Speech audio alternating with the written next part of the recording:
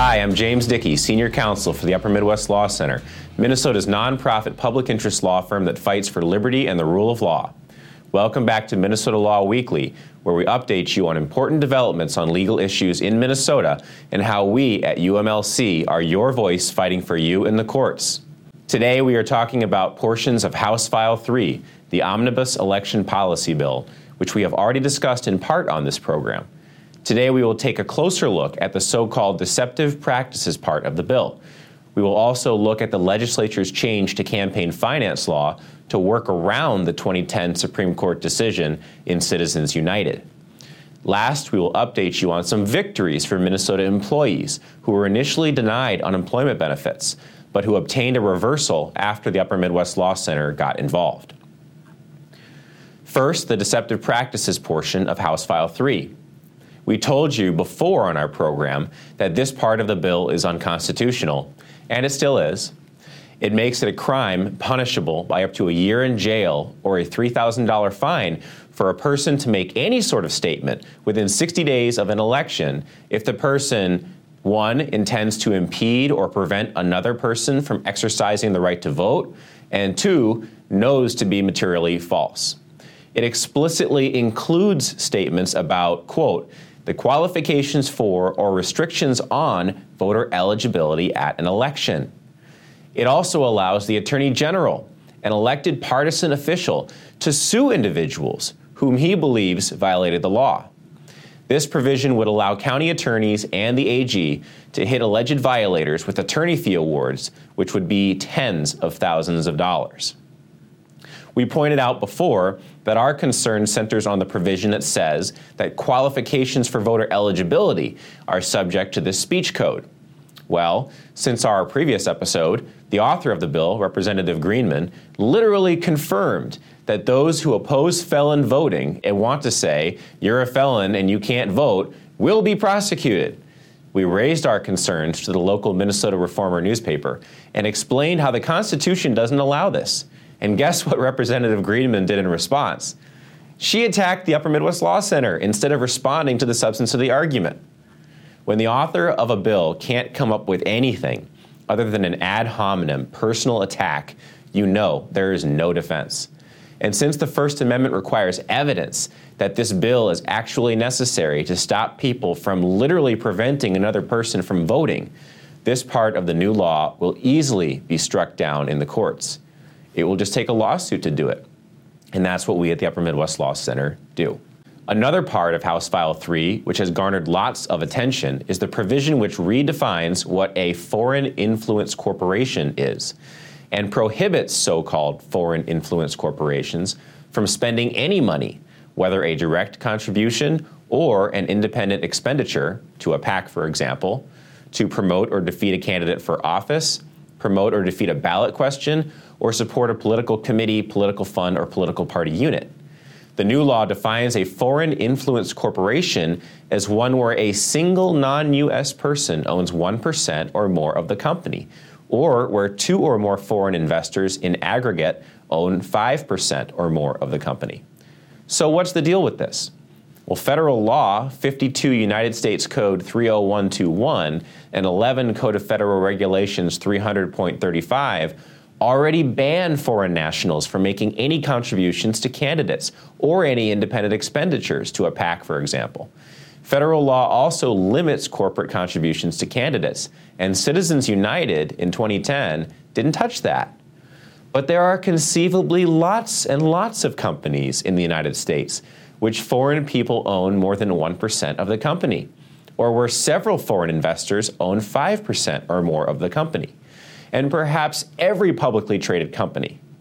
And the Securities and Exchange Commission does not require 1% owners to verify their current address to prove they live in the United States. So suddenly, even publicly traded corporations not controlled in any way, shape, or form by any foreign national will be banned from speaking on Minnesota elections because they can't certify the status of every owner of a share. This is an end around to the Citizens United holding, which is that corporations can spend money on independent expenditures, and it likely makes the new law unconstitutional. But perhaps the most unsurprising and troubling thing about this law Public sector labor unions, the teachers union, AFSCME, SEIU, and so on, are not impacted at all. Take a look at this clip from a committee debate on this part of the bill, where Representative Peggy Scott asked the author, Representative Greenman, about whether labor unions are exempt. Representative Greenman and Madam Chair, does this bill affect labor unions and nonprofits that might have foreign influence? Representative Greenman. Thank you, Madam Chair, and thank you, Representative Scott. And that was a conversation that we had in elections. At the current time, it doesn't. That's right. Labor unions are exempt. This is an interesting thing because, as many Minnesotans know, public sector labor unions are huge contributors to the DFL party. As Center of the American Experiment reported, Education Minnesota and AFSCME Council 5 were the largest donors to the DFL in the last election cycle. In addition, Education Minnesota PAC, AFSCME National, SEIU Minnesota State Council, AFSCME Council 5, and the MAPE Political Fund spent $11.7 million in independent expenditures in the 2022 election cycle. That's about 1/6 of the total outside expenditures supporting the DFL party. As many of you know, public sector unions get tons of money from dues deductions from public employees who are also paid with tax dollars. Significant portions of those dues go to the PACs funded by those unions. And even though the 2018 U.S. Supreme Court decision in the Janus case gave public employees the right to pay the union nothing, many public employees remain union members because they fear the union or think they won't get help in grievances and the like if they stop paying dues. But this is not true, because public sector unions have a duty to fairly represent every member of the bargaining unit regardless of dues paying status. It's part of the deal for being the exclusive bargaining representative. The result is big money in the hands of a huge entity to influence elections. And one would think that if stopping corporate corruption were the purpose of the bill, that it would also stop those who are holding it in concentration, like public sector labor unions. Yet somehow, these entities are entirely exempt from the new law. Well, how about some good news? We at the Upper Midwest Law Center have represented 7 different individuals in situations where they were terminated from their job for refusing to get vaccinated for COVID-19 because of their religious beliefs. And then the unemployment department denied them benefits, claiming that them following their religious beliefs is employment misconduct. For 2 of these individuals initially denied, we represented them before the unemployment law judge. And in both cases, we won the initial appeal, and they were awarded benefits. And now for 2 others, we jumped in after the denial of benefits and appealed their case to the Minnesota Court of Appeals.